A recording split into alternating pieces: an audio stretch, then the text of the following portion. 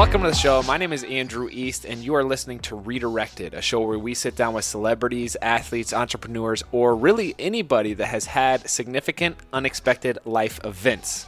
If you're thinking to yourself, well, doesn't that include everybody? You are absolutely right. But I wanted to start this show to sit down with top performers who have dealt with these redirections, as I call them, to see how they made it through it. It could come in the form of a career change that they didn't see coming or an illness that completely derailed them. But how do we make it through these unexpected events, I think is a crucial question because, as you know, we all experience them. Today, we sit down with Alex Hudgens. She's a fellow Commodore. That's right, we both went to Vanderbilt down there in Nashville, Tennessee, and she was a cheerleader while I was playing football. So it's been fun to see her crush it over the past few years. She's actually an Emmy-nominated journalist. She worked with Access Hollywood and has worked the biggest red carpets, speaking with the biggest names, including Oprah. And today, we sit down with her to talk and hear her story about why she's moving away from that. Why would you leave this awesome job? She calls it her dream job in order to step into something unknown. She tells us this big story and has some awesome words of wisdom and motivation along the way. But first, today's episode is brought to you by Audible. Listening makes us smarter, more connected people. It makes us better partners, parents, and leaders, and there's no better place to start listening than Audible. And now, Audible members get more than ever before. Members choose 3 titles every month,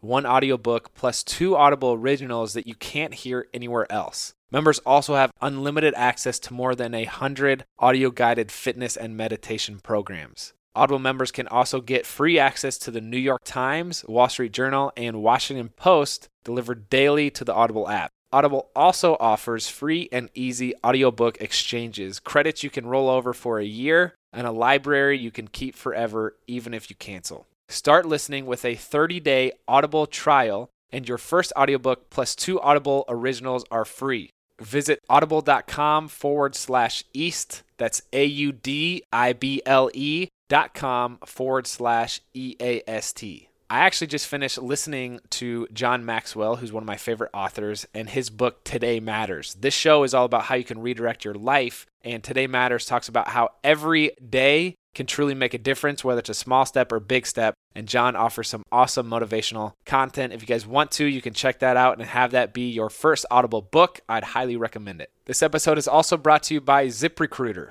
As we discussed before, Sean and I are in the process of hiring, and we are finding out how difficult that process can be. It's super time consuming. You can go through dozens, if not hundreds of applications. And we've recently found ZipRecruiter, and thank goodness because it has made the process so much easier. If you want to find out more about ZipRecruiter, you can visit ziprecruiter.com/East. The way it works is ZipRecruiter sends your job to over 100 of the web's leading job boards, but they don't stop there. With their powerful matching technology, ZipRecruiter scans thousands of resumes to find people with the right experience and invites them to apply to your job. As applications come in, ZipRecruiter analyzes each one and spotlights the top candidates so you never miss a great match.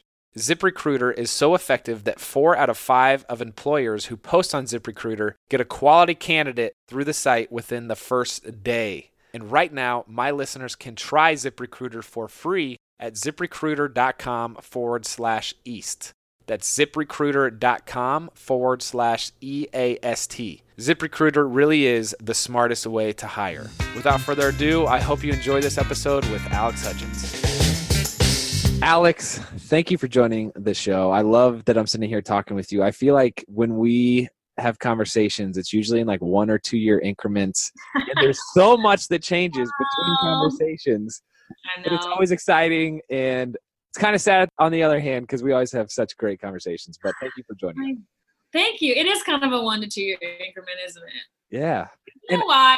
It's because I like friends like you because we can pick up where we left off, and it's not awkward, and it's not this like, why haven't you called me?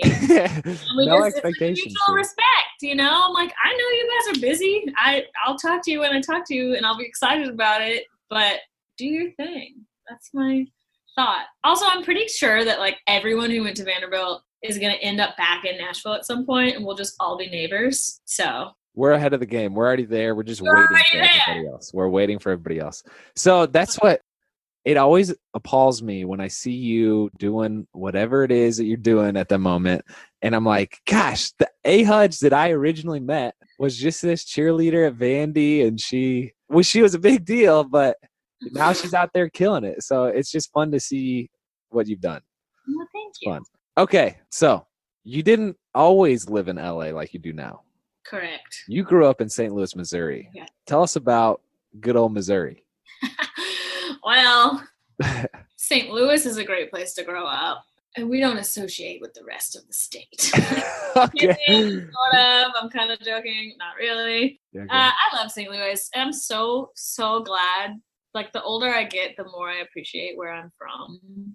I really do, especially living in a city like LA, which I also love, but it's so crazy and huge and a totally different mindset and culture. And I find myself really grateful that I have those Midwest values that people talk about. And then you're like, oh, I really have them.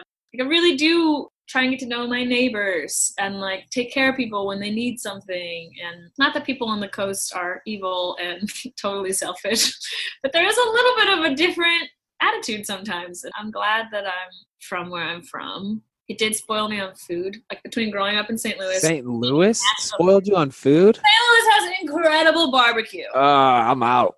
Oh, I'm out, Hudge. That puts in question every restaurant recommendation you've ever given me. Listen, you haven't gone to places when you've been in St. Louis. It has great food. You really do. And then I lived in Nashville, which obviously also has great food. And then I came here, which we have great healthy food, which I love because I'm pretty healthy. But like when I wanted some barbecue or something like soul food, it's just not. I was just about to say, it sounds like you just like the barbecue fried chicken scene. Yes. More than I do have one of the first restaurants I ate at in LA was Taco Madre, I think is what it's like, the vegan Mexican spot. Gracias Madre. Yeah. Gracias Madre. Okay. And I felt so betrayed.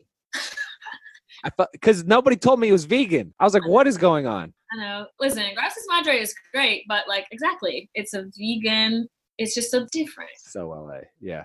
Do you feel like St. Louis prepared you for this grandiose life that you live now? Granted, I'd say that would be a stretch.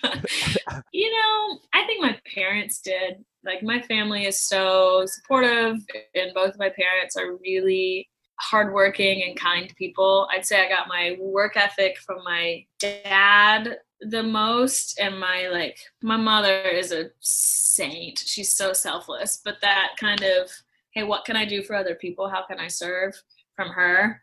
Again, they both are both, but like that's kind of the memories I have. Is like my dad worked at the same company for 30 something years and like worked his way up, and then now he's kind of doing his own thing. And my mom, I just remember room at the end is what it was called at our church, where they would come, homeless people in the area could come and sleep at the church and have a meal. And like, she was always serving at that. And she'd bring me and my brother with her to participate and to see like, this is how we treat people. So those things combined, I think, and like growing up in St. Louis where there's a lot of people like that, it really made coming to LA, like I know who I am and what I stand for. So then when I get thrown into this craziness that is the entertainment industry, I'm not going to say it hasn't affected me, because of course it has. Like, how could it not? But it hasn't consumed me at all. It's like, okay, I know who I am and I know what I'm not about and what I am about. And it's cool to have the work ethic to take this industry on, because as you know, you have to. Like, it's so competitive that if you're not really on it and top of your game, good luck.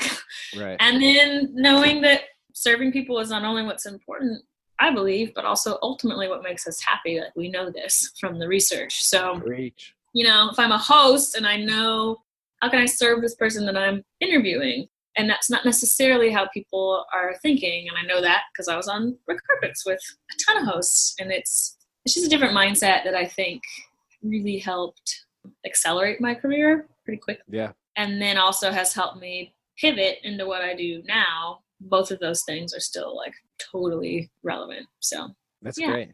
Hey, St. Louis. Hi, St. Louis. We would be doing an injustice if we didn't talk about Vanderbilt. That's where your and I's story intersects. So why Vanderbilt? What'd you study there? Tell me about your time there. Yeah. It's funny. So my brother and I and my parents, I was born and raised in St. Louis. We all lived there. But my parents are originally from a really small town called Sparta, Tennessee. And like all four of my grandparents are still living, aunts, uncles, cousins, everybody's in Sparta. So for some reason in high school, I was like, I'm not going to college in Tennessee. I was like against it completely. I don't know. Teenage angst, I suppose. Yeah. And then my favorite teacher, one of them, had a really awesome. I'm that nerd that like has always loved school. I loved high school. I loved college. Like there's never any, high school was so hard. I'm like, no, I loved it. It was great. Like I had some, it's hard because you're a teenager, but like, anywho, one of my favorite teachers in high school was like, have you looked at Vanderbilt? I'm like, isn't that in Tennessee? She's like, just look at it. I'm like, okay. So we went on, with your parents, you go on the like road trip. And I think I visited like Duke, UNC, Vandy, somewhere else all at the same time. And went on the campus and was just like, oh, damn it. I think I'm going to stay here. But what happened was, it's crazy. So the three schools I kind of came down to making my decision were Mizzou, Northwestern, and Vandy. Mizzou and Northwestern have the top two J schools in the country, at least at the time, journalism schools. I thought, I want to be a journalist. And something told me I was a little nervous about going straight into J school and like pigeonholing myself. And Vanderbilt, or getting burnt out quickly. Vanderbilt is liberal arts, so I knew I'm going to get a little bit more of everything and not just this very specialized skill set, which I'm so grateful for now, because while I am still a journalist, I picked up the skills I needed for that on the job. Not that J school isn't wildly helpful, it is, but like I didn't ultimately need it. And now what I do with coaching and all that stuff, so much of what I learned at Vandy is like coming back into play years later. Wow. That's cool, because I made my own major. That was another thing about Vanderbilt that was amazing, was they let you create your own course of study. Yep. It takes a lot to get set up, and you got to write your rationale, and as a sophomore you're like signing in blood the rest of the classes you'll take while you're there, whereas everyone else gets to decide every year, and it's a lot of hours compared to the other kind of majors, and but at the end of the day, I got to create exactly what I wanted to learn. It was all about how do people work. And then there were performance classes built in. Like I took a bunch of acting classes. I took public speaking and persuasion and debate and all that stuff. And then my minor was corporate strategy with kind of a focus in entrepreneurship. So lo and behold, I'm an entrepreneur who deals with people and also does a lot of public speaking and acting. So like it all worked, and I graduated debt free. That was huge. Hey. Here's a whole bunch of money, and I'm like, you know what? Yep, I'm gonna take that. So that, and I didn't take it for granted, but that's another thing that I'm just more and more grateful for in graduating debt free, because I see what student debt does to my friends, and it's man, that I couldn't be self-employed. Like there's so many things that I'm like, thank you, Vanderbilt, for teaching me what I needed, for being the most fun experience. Nashville's incredible. I don't owe them anything now. And I actually made the cheer squad. I went and tried out for cheerleading before I committed to the school. Really? Yeah. So then I was accepted to Vandy, but I hadn't signed anything. And so then I made the squad and was like, all right, I guess that's the final, like, I'm going to go here. So the rest is history. That's great. Okay. So I'm curious, coming out of high school, I had zero clue what I was doing. Yeah. And still, I feel like on a day-to-day basis have no one knows. Maybe a little bit more of a clue. I have maybe a little bit more of a clue, but still very little. How did you know you want to be a journalist? Like, why was that such a clear vision for you? Let me preface this by saying no one knows what they're doing. We're all just trying our best. I agree with you. I think I know less. I was way more confident in what I knew at the time. And now I'm like, I don't know what my life's going to look like next year. Who knows? Which is exciting. Yeah. I think from when I was really young, I wanted to be on the Today Show. Like that was kind of the ultimate. My 6th grade band teacher, who I am friends with now, still tells me this story about how I walked up to him like day one of 6th grade band class and said, something along the lines of, "Hi, I'm Alex, and I'm going to be the next Katie Couric," and like shook his hand. Wow. Which, where 12-year-old me got that, I don't know. But that's what I wanted to do. And that kind of stayed. I interned at the NBC affiliate local news station in St. Louis while I was at Vandy. Then after I interned out here in LA with a couple different media companies, also at Vandy, through the Vandy in Hollywood program, which is so fun because I now get Vandy in Hollywood interns for my company, which is so like, woo, full circle. And then even after I graduated from Vanderbilt, even though I didn't love the local news scene when I was an intern, but because I had had that dream for so long, I was like, let me try one more time. Let me make sure that I don't want to do this. So we graduated in May. From May to December, I was a production assistant at that same NBC affiliate in St. Louis and was miserable. Like, I learned a lot, but I was on the 2 to 11 a.m. shift, and just local news is really hard. I have mad respect for people that do it because it can be really heavy. It's like shooting, car accident, weather, shooting, especially in St. Louis. Like, I moved to LA just a couple months before Ferguson and all the riots and all that happened. And that was obviously, they were making people who worked at the news station, they're putting them up in hotels downtown instead of letting them go home so they could be closer. Jeez. It's just a lot. It's a lot, and it can be very heavy. And I realized I'm not happy. I don't want to do this. That was hard to recognize that, because that seemed like that is the path to Katie Couric. That's the path to the Today Show. I work at this news station in this market, this one for 2 years, and this one for 2 years, and eventually I'll have a shot at a national show. Mm-hmm. So to come to the decision to well, I don't know how I'm going to do it, but it's not going to be this way. It was hard. Then I moved to LA, and within 2 years was on a national show. So it works out, people. I worked my butt off, but entertainment news became, oh, I can actually do this. Oh, I'm good at this. Oh, I enjoy this. Oh. And then boom, I'm on Access Hollywood, and I'm national talent for NBC. Not to mention, it was right at the time when Billy Bush, which obviously we know that all turned crazy.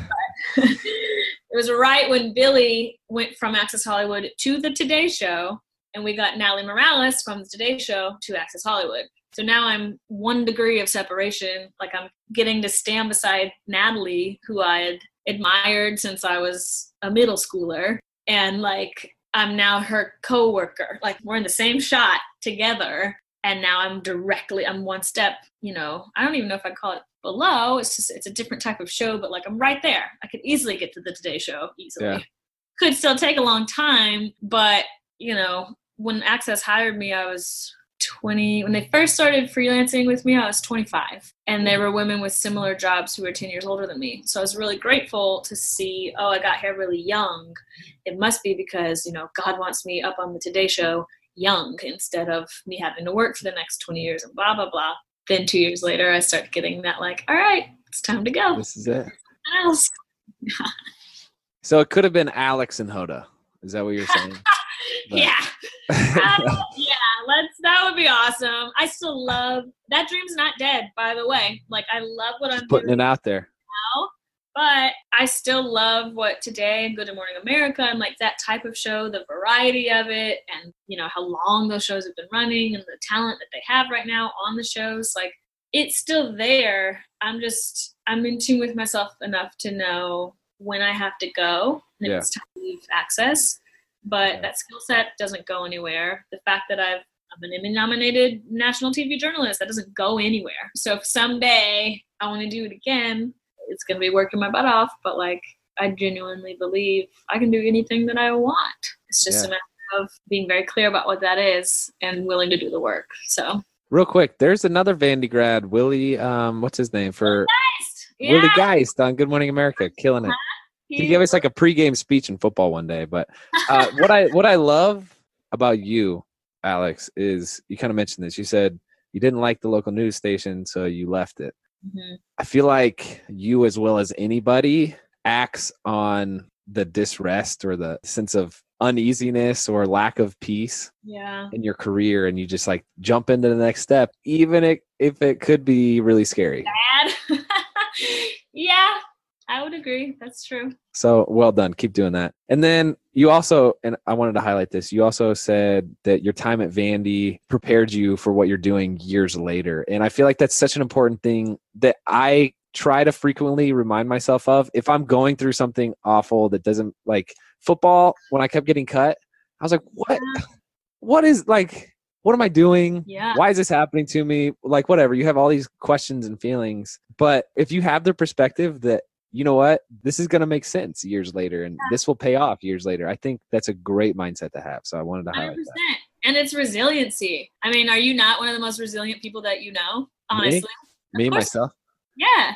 I instead of resiliency, I might use like foolish, maybe like delusional, which maybe I won't let you use those words. But I mean, there's something about, I think any of us that are going after big dreams are a little bit like bullheaded, which I'm proud of that. Good for me. But It's like, you're resilient. And that's not something I take for granted. And that's why I like people like you too, because it reminds me, oh yeah, we're all in this together. And at least we're the people that are really going after it. Even if we keep getting our asses handed to us, we're still going to keep trying. And hopefully it will all make sense someday. And maybe it won't. But are you going to be on your deathbed and think, I'm so mad at myself that I kept trying football? No, you're going to be proud of yourself.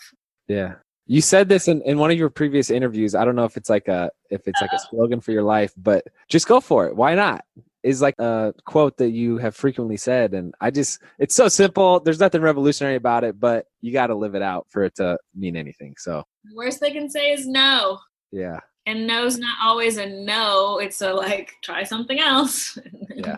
And I also, one more quote. Stop saying scary and start saying new. Yeah. Huge quote, Alex. Yeah. Well, so I think that actually works, but you combined two. It's what I tell people when I tell my clients is it's instead of hard, what if it's just new?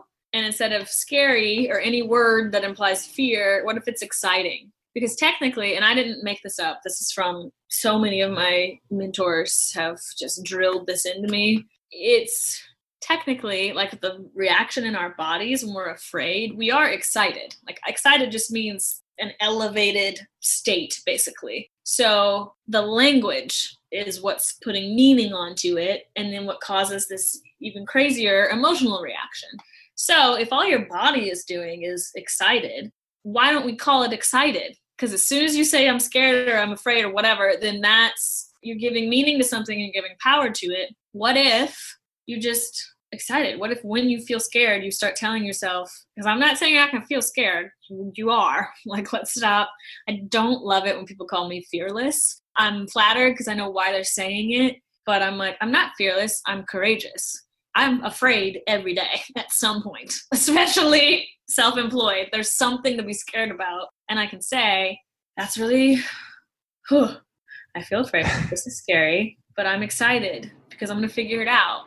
And then I do. So and it might take a while, but those are the words I love to switch. And then when we say hard, it's like, what if it's not hard? It's just new. Like you haven't had to do it this way before. Yes.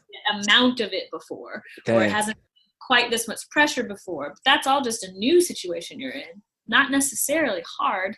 Yeah. Because those words just trigger panic. And it's like, well, if everything's new and exciting, that makes me pumped about life. Because when do we use the words excited? About a vacation, about a new boyfriend or girlfriend, I got a new puppy. And now listen, I'm saying also new in all those situations that are exciting. Yeah. So if we can use those words and not those other ones, that'll change your life. It really will. And it's totally changed mine. This is what I told you before we started recording. Alex Hudgens is subtly the most motivational person I've ever met. And it blows me away every time we talk. Okay, so graduate Vandy, you did the local news station, you move out to LA. Let's talk about your gig at Access Hollywood, because that I feel like this show's all about people making pivots, and I feel like that was a big pivot for you. Yeah. And there's been several that follow, but let's talk about Access Hollywood. Yeah. Well, important to note the 50 pivots between that production assistant job in St. Louis, and I didn't land Access until 2 years into LA. Which was very quick, and I'm very grateful for that. But when I first moved out here, my original job that was giving me red carpet access and helping me build my reel, I was getting paid like $1,500 every 3 months. Like I wasn't making any money doing that. I was getting paid in footage basically. Which is funny because you're living this glamorous lifestyle. You're with the celebs and it's like 0%. Yep. Totally smoke and mirrors, which in retrospect, I'm proud of myself because I was really pretty transparent about what was going on. But that's one of the heartbreaking things about LA is there's a lot of people who are putting on this show and then have all kinds of craziness going on behind the scenes. And yeah, that's a whole different conversation. But I was a background extra on Scandal a lot. And then on a bunch of like any gig that came up, I was doing like brand ambassador work, like try this Bud Light and like walking around in a bar to have them try a new product. I was a nanny for a long time for more than one family. So many jobs going on to be able to support myself. My parents were helping in some ways. Like there was so much going on behind the scenes of that red carpet job to sustain myself in order to have enough footage to have a demo reel, which is our resume, you know? First of all, you hustled to support your dream. Like you were doing all this stuff you just listed, nannying, the Budweiser gig, background. How did you, first of all, that's really important in of itself to have a clear enough vision that you want to do whatever it takes to make it happen. Yeah. But I feel like it's also super easy to get lost in that hustle. Like, oh, you know what? The nanny thing is fine and it's good. And I'm just going to continue to do that. And you kind of let the big dream die. How'd you not do that? Hungry. That's it.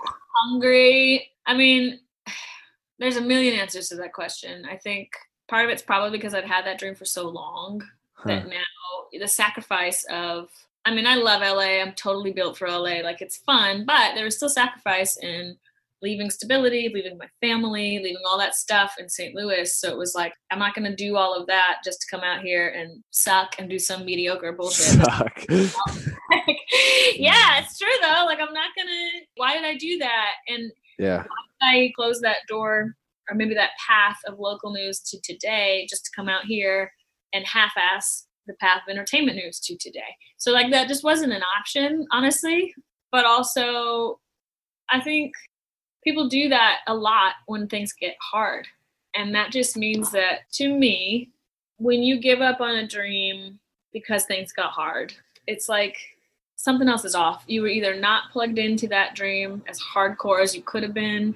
Like for me to kill off a dream would be like killing a child. Like it sounds so dramatic, but, and I don't have children yet, but like the level of love that I feel towards the things that I believe that I want to do is extreme. Like there is no, of course, some watered down thing is not going to keep you getting up and fighting when you're doing all these jobs you don't want to do. So if you don't really love what you're up to and have taken the time to figure that out, that's the thing. I don't think people need a 10-year plan. Like you don't have to know what the rest of your life's going to look like. But do you know what would just thrill you if you did it in the next 12 months? Take the time to get clear on that. Otherwise, you're just wasting your life doing all this other crap and you're going to succumb to, you know what, nannying is fine and I'm just going to nanny now. So that was never an option.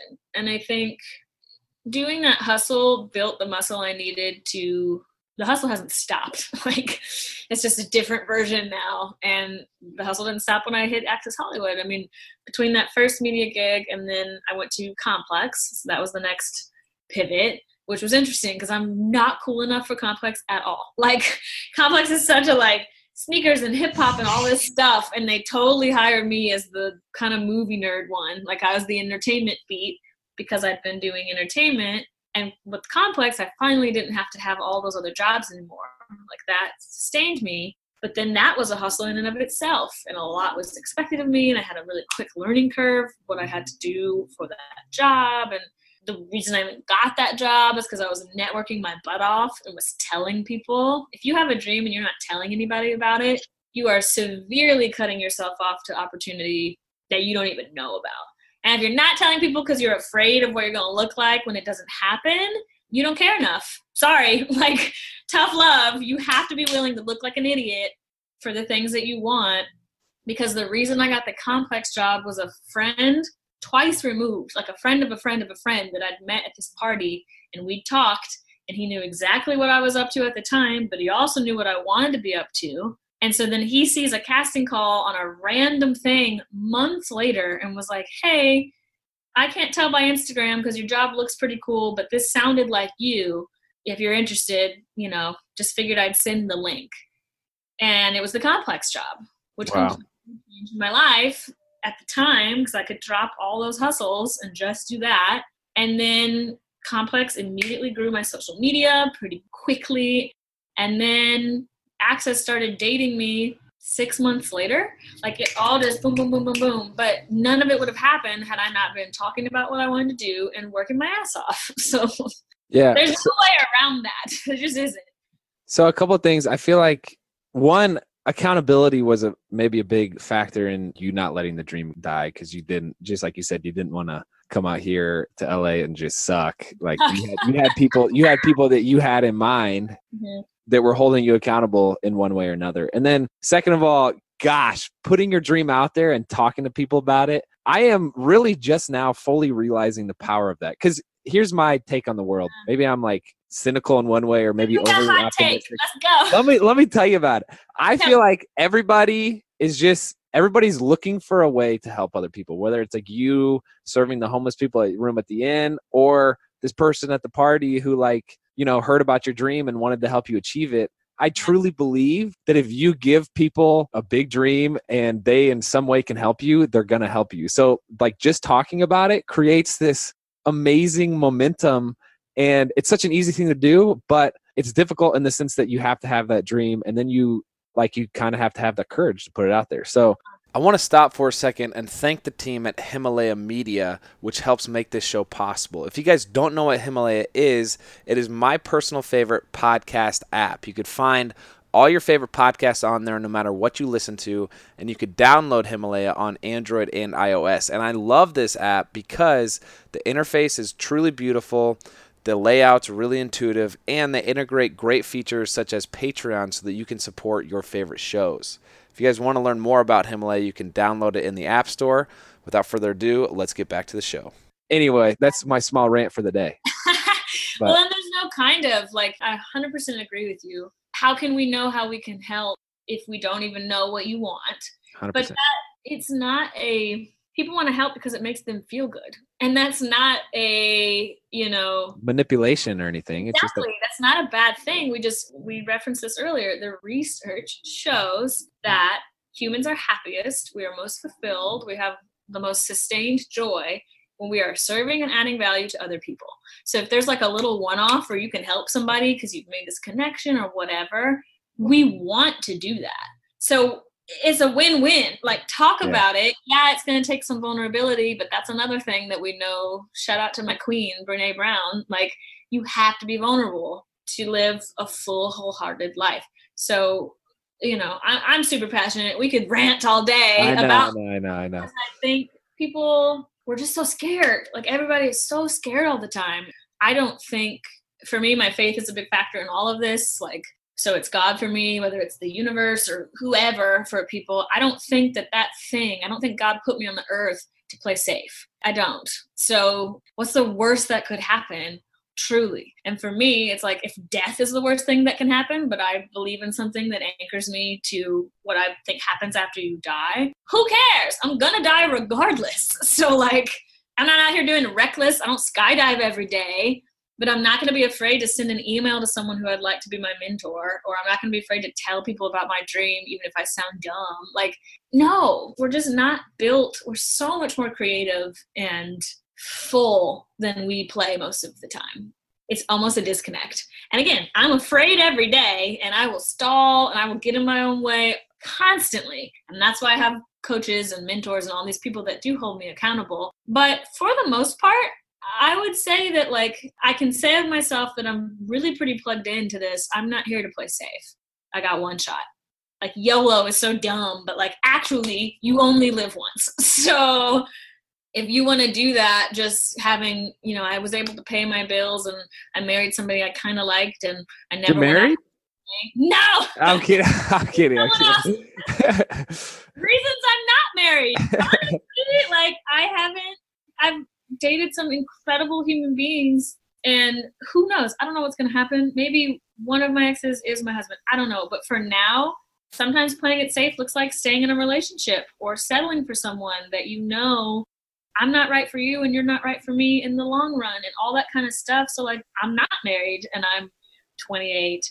I'm not at that job that looked really good and was paying my bills. I'm an entrepreneur. Like, I just don't think I'm going to get to this concept of die empty. Like, I want to die feeling like I did everything. There's no corner of me that I didn't explore. There's no dream that I had that I didn't at least kind of attempt to go after. Like, I want to die feeling like I have given it all. Take me. Like, that's what I want. But I don't think that you get to decide when you're 70 that suddenly that's how you're going to live your life. Like, the point is, let's do it now. Right. Because if I'm lucky, I live to be 80, but I could go die tomorrow. I talk about this on every interview. I'm so morbid, I'm realizing. But like, I could walk outside and get hit by a car an hour from now. I hope that doesn't happen, but it could. Have I been living in a way that when that happens, people will say of me, she was doing it. Like, she was really going after it. Good for her. You know, like, I just don't, what legacy are you leaving? If we do live to be 80, what do your kids and your grandkids think about you? Are they brave as you were? Like, that type of thing is what's going through my head all day. I think about death every day and it doesn't scare me. It's just like, it's gonna happen. What am I doing before then? Yeah. Wow. I'm about to rant. I love it, Alex. Okay, so I don't want to get in too much into the weeds of your Access Hollywood Complex time. Sure. First of all, you've interviewed Everybody. the biggest of the big, literally everybody. Like, I don't know, you're Oprah and The Rock are always the ones that people talk about. Fetty Wap, skydiving incident. That was fun to watch. And I totally feel unqualified sitting here like interviewing you because I feel unqualified. It's weird to be on this side of it. I'm trying to get used to it more. I am Alec, can I tell you? So yes. I thought that I was gonna freaking crush interviews. Like, I thought it was gonna be so good because I can have a conversation. I don't know. I just like I like having conversations. Yes. And then I sat down for my first interview and I was like, this is way harder than I thought. And so I started reading all these books, watching all these, like, you know, the greatest, David Letterman and you know, whoever else. And you're doing great. I hope I've gotten better. But I want you to summarize your time doing that whole stint with one question. No. I'm going to ask you the question. Okay, I'm ready. What do you feel like the biggest misconception about fame is? Oh. It's deep. It's a deep question. I didn't prep you for it, but I like it. Throw me curveballs. Keep it hot. Because red carpets are the peak of what people think of when they think fame. Fancy dresses and pictures, and, you know. Money. Yeah. The biggest misconception about fame that I observed, I don't know if this is a misconception, but I think people maybe think this and somewhere deep now know this, but I will confirm it. It doesn't make you happy. In fact, I think most of the people who are really, really famous kind of wish they were not. Like, in the sense, I think that they like the resources that are then available to them. Mm-hmm. And I think that they like, if they're people who are truly plugged into the work and they love it. So I'm kind of talking actors specifically. You meet your Tom Hanks, and I think he loves what he does. He's the nicest guy. He has a reputation of being the nicest guy in Hollywood. He is. Like, he gets to, who knows how many charities that man contributes to. Like, I think there's so many things about fame that are great for him. But I'd be willing to bet he doesn't like that he has to take a picture every time he goes to the grocery store, and that anything going on in their family is now public knowledge and that type of thing. And he's kind of the old guard too. Like, I feel like when I meet people who are kind of up and comers now, especially with social media, there's just, you think you got 2 million followers and your new TV show and all the money in the world and you can date anybody you want and blah, blah, blah, blah, blah. And what I found with interviewing these people and getting to talk off camera is it's like their anxiety's through the roof. They don't know who to trust anymore. They have a hard time dating because of the trust factor. And, oh, are you just trying to be with me because I'm famous now? There's this pressure of I have to share everything because of my online audience. Yeah. There's just so much about it that what I notice is that people, they like the resources, but they don't necessarily like the fame. Some do, but Not a lot. I'm writing a book about this, so about social media, but like Access Hollywood, I kind of not dodged, but didn't answer your earlier question. We won't get into the weeds. But what was great about that pivot at Access was like I suddenly was at the top of that. That's one of the big 4 shows. Like those are the shows that have been on forever. I had access to everyone. Access, haha. I was traveling all over the world. You know, people that don't know how press junkets. So junkets like a press day for a movie. And they have the actors like all in hotel rooms that they've dressed to look like these little interview rooms. And the journalists just come in every 4 minutes. They just new one. A show like Access Hollywood, I have my own room and the actors came to me. So like it was the best of the best. And yet I'm not famous and I experienced some of the stuff that I just talked about, like this whole new level of pressure, anxiety. Do people really like me? Or are they just like, oh my goodness, it's a mind, you know what? And there's this empathy that developed in me even more for people who have a public life. I think there's so many that are in there for the right reasons. They're trying to use their platforms to make change in the world and all of that. And then the fame aspect, like I don't have a good connotation personally with the word famous at all because I've just seen it and I don't think it's hard. We'll use the word hard in that case because it's not new for a lot of people and it is absolutely difficult. It's hard on your family. It's hard on your kids. Yeah. And if you don't like, suddenly there's this need to sustain fame. Like once you're famous, if you hit a bunch of movies that nobody likes, like it's a treadmill. Yeah. And sometimes you feel like you can't get off it, huh? Yeah. The misconception is that it's good. Yeah. Insightful. Okay, so I want to talk about, you've since left Access Hollywood. You could talk about why you did that. And I want you to talk about all the projects you have going on because, I mean, I'm pumped. I'm pumped for you. Me too. I am for real. I really am. I'm like, you know what? I'm pumped. Yeah, good word. So I left because you very kindly said this about me earlier, and I do think I receive it. It is true. If I'm not at peace anymore, I'm out. Like, and not in a, I don't start what I finish, and like I will fight to the death to stay committed to whatever that thing is, whether it's a person or a job. But again, with the faith being a factor in all of this, I start getting really, I call it the Holy Spirit itch, when I just know that like it's time. There's a transition coming. You're not going to be here anymore. And for me at Access, part of it was I was really physically burnt out. I mean, I was up at 4 a.m. for 2 years straight. I was traveling all over the place without, you know, it could be like, you're going to go to Australia, which is what, a 22-hour flight, I think.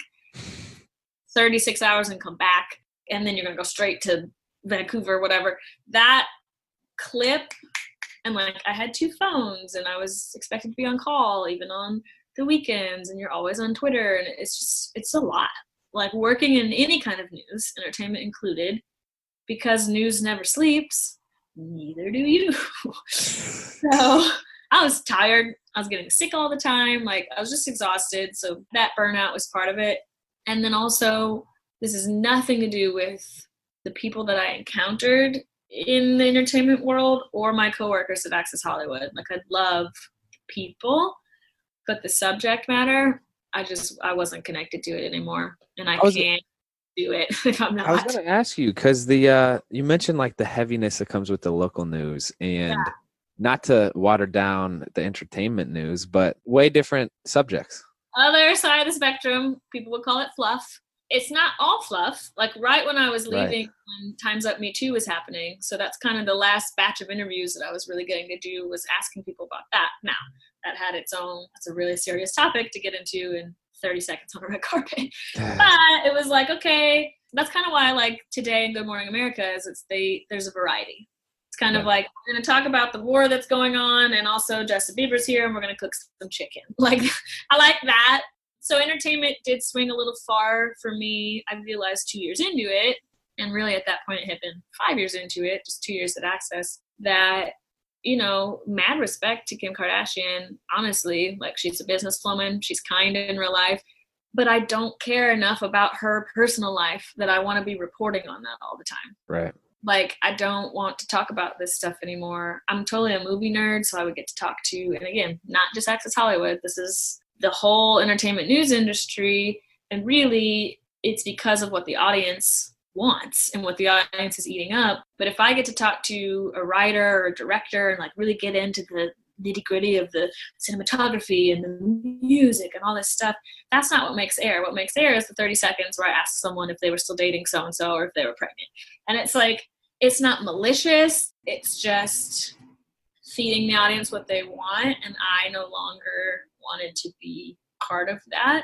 The longer you do it too, you build personal relationships. So when it comes out that so-and-so might be cheating on so-and-so, and I'm friends with both of those people, I don't want to talk about that on TV. Like, yeah, some people absolutely love it. And I just, for me, it became, this was really fun. I have had incredible, like truly once in a lifetime experiences happening on a weekly basis. Like, so amazing. So many people. I've met all of LA. I loved my coworker, like so much greatness, but ultimately I wasn't at peace anymore. And I knew that it was time, and, then try the little things like get more money or whatever. And it was like, none of that ultimately. It might have delayed the leaving a little bit, but it was time to go. And there were no bridges burned. And my last day was so emotional because I just realized, like, I love these people. I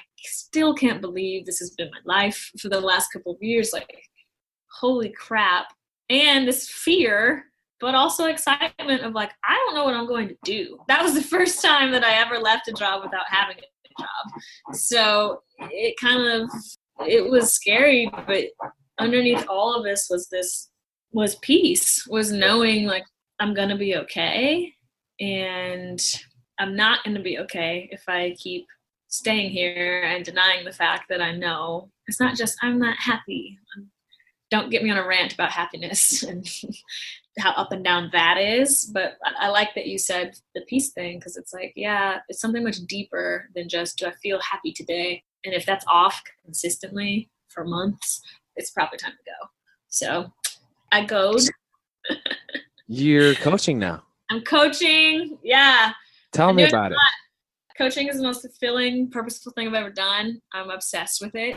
It's cool because, kind of referenced this earlier, but I'm getting to use everything I learned at Vandy about people. I mean, I was studying down to the molecular level, psychology through sociology, and what's it mean to be a woman? What's it mean to be an American? Like this, all of that, and body language and conflict resolution and all this stuff that I know that was helpful hosting because I know how to interact with people, but it's coming back in a whole new level of getting to really get into like brain science and why do we do the things that we do and all of that.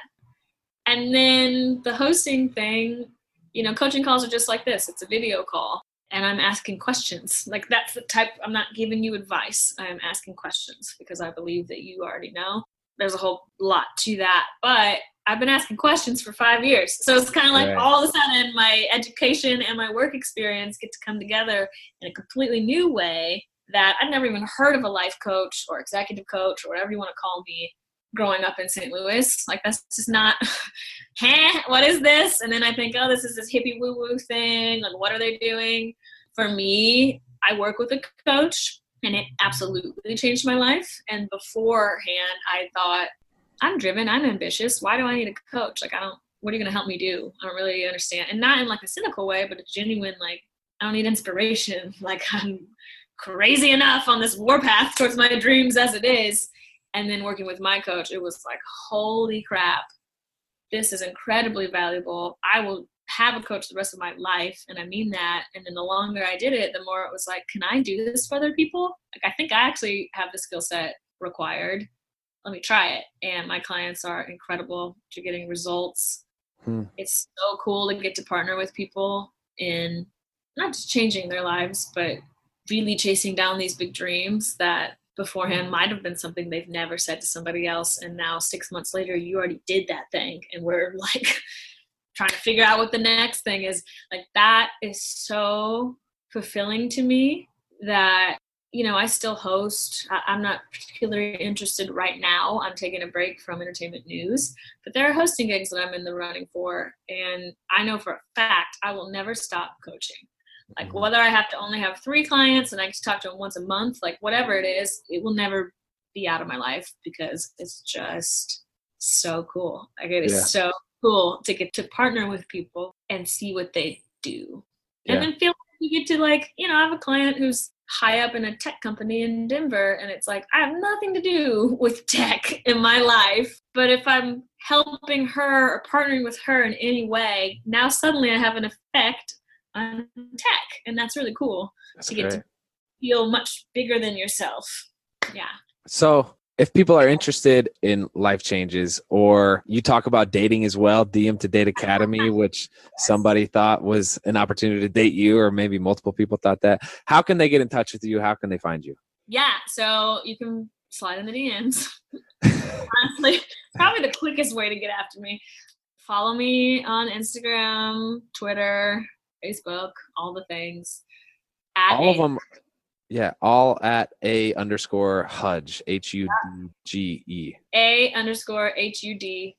Yeah. Perfect. Alex Hudgens, Hudge. Somebody called me that in 8th grade and it stuck. So like, well. Hey, Hudge. Hey, Hudge. That's the way. You can email me, info@alexhudgens.com. And if you're interested in having a coach and you think you might be interested in having me be your coach, then we do an intro call. I do free 90-minute calls where it's like a first date because I don't just coach anyone. I have limited time to even do so. So the people on my roster, I really want them there. And I feel like I can serve them. If we're talking and it's like, man, this person is incredible, I don't think I'm the one that's going to best serve you. What's cool for me is I have a network of coaches who are incredible and I can make referrals. So yeah, just hit me up. I do one-on-one coaching, so like private. I do groups. So if you are a group that wants to start your own business together, or you're 4 friends who just want to try it out, but maybe you're a little bit nervous about doing it by yourself and you want to do it with a group. If you're a family, if you're a couple, do all of that. And then things like DM to Date are specific. We're talking about love and relationships and dating in 2019 and how you can get that part of your life really going the way that you want it to. So it's great. All just funnels to Instagram. Come on over to IG and we'll figure out where to put you. That's kind of how that works. Alex, I'm going to close with asking you the 2 questions that I always close with. I know. What are your goals now?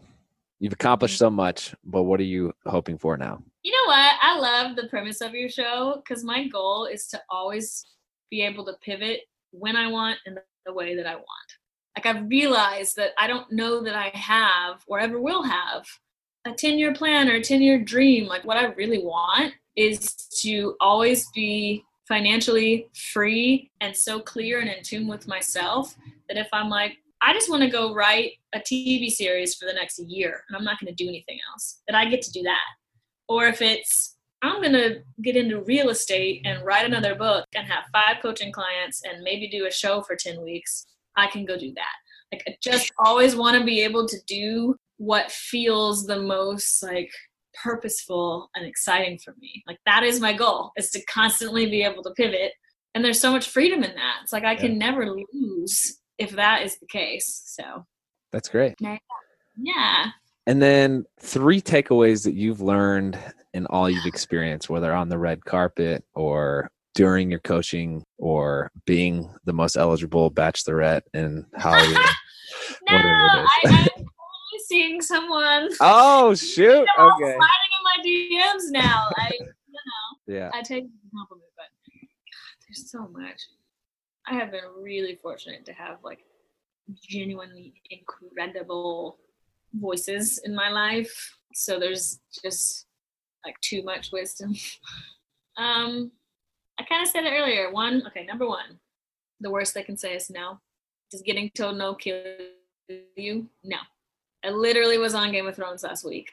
And the story behind that is me asking for what I wanted. So this is the same thing. Ask for what you want. The worst they can say is no. Perfect. They say no, do you die? Nope. Okay. What if they say yes, though? Holy crap, your life. Ask for what you want. The worst they can say is no. You've already won. You're just working it out. I guess that kind of ties back to my faith too. But in my mind, like the end of this whole journey is I died and I'm at peace with that. And what happens at that point for me is ultimately a win. So if I've already won, I'm just working it out on the day to day. Like, what's going to happen today? I don't know. We'll figure it out. And then the third one, I hate the word favorite because I'm like, there's so many that I like. Let me think of one that's really relevant for me right now. How about, I think you can do it all, but you can't do it all at one time. Is wise, because it means maybe you have to table something because we feel like, I don't want to kill my dream. I don't want to drop that. And it's like, you're not dropping it forever, but you've got to serve what you're up to and the people that you're up to right now. Otherwise, everything's going to suffer. So, and that one's hard for me because I'm a total, like, do it all right now. And, I want to launch this. I want to launch that. It's like, well, can you launch in phases? Yeah. You have to do everything at once. That's a lesson that I'm learning, but that's bringing a lot of peace and also like more quality work to what I'm actually doing currently.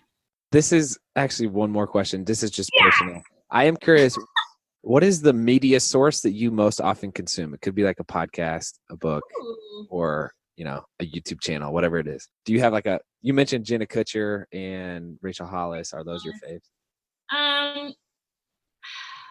So I'm totally analog and I read a lot of books. I know. I'm kidding.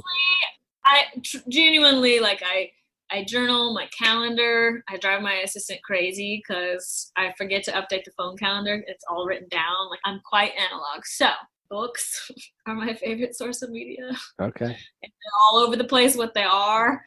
Otherwise, I really I'm on Instagram. I like what Rachel Hollis has to say. Obviously, I follow Tony Robbins as a coach. My significant other is kind of the tech world. So I'm getting more and more and kind of have some maybe opportunities myself over there coming up. So I'm getting more and more into trying to understand what's happening in the future. Like, what does AI mean for people and that type of thing? Yeah. So there's podcasts coming up for me in that sense. But yeah, Instagram and books. No, that's great. I'm not a YouTuber. This is what separates how I know I'm old, because I don't even know how to subscribe, honestly. It's easy. Say that, so you're saying you're not subscribed to Sean and I? Is that what you're saying? I'm kidding. I'm subscribed to following you on Instagram. It's great. I do have to tell you, this is exciting news, and I was thinking about you last night because I got my first casting call. And so they gave me the script like 30 minutes ahead of like this interview is via Skype. And I was like, I'm going to crush this. And then I start talking to this dude, and he's like, all right, go ahead, read the first line. And I did, and I felt great about it. He's like, can you do it with like a little more excitement? I was like, oh no, this is not going to be. No, it wasn't but he kept giving corrections, which was nice of him. And I was like, there's a million ways to say one sentence. Like, what word anyway, I was like, Alex is a beat. Was it for acting or hosting? Hosting. Ah, okay. Hosting. That's pretty good. Yeah. Details TBD. I know. Okay. But anyway. I love that. I love that you're trying something you haven't tried before. Like, why not? And how do you know if you really like something till you start trying to do it and you get better and better at it? Like, that's right. Experiments. That's right. Oh, I want to edit. There you go. Okay, I'm giving you 4 as the pug comes into the picture. Bring it. Something that I've used the word changed my life a lot during this interview, but honestly, I don't use that lightly. Like, I mean, this has changed my life in some way. Someone very close to me, I tend to fall into being a perfectionist, and I really want it done the absolute best first time, and putting way too much self-worth in whether that happens or not. And someone close to me started talking to me about how I could look at things like experiments. So like, we're going to run this experiment and see how it goes. And honestly, having that in my head, just that word, has changed everything. Because if I do a workshop and like, okay, we're going to experiment with this. This worked, this didn't work. Like, think about what that means in your science high school class. Like, you just keep changing little ingredients till you get what you want. And no one expects it to be perfect the first time because it's an experiment. Yeah. So starting to think of things like that, whoa, I'm so much more relaxed. It's crazy. Wow. And like excited to be risky and try new stuff. Just thinking I'm the ultimate scientist of my life. That's great. Hey, Hudge, Alex, thank you for the time. I love you. Always a Tell pleasure. Donna I said hi. I will. I hope we talk soon. hoping she'd be here. I was like, is it their show? Is it I'm sorry to let you down. It's just solo me. Dang. If you haven't yet, please make sure that you subscribe to the podcast and leave a review if you feel called to. It really helps the show out. And I love having a new audience. I love hearing what you guys think. And I love having you come back every single week.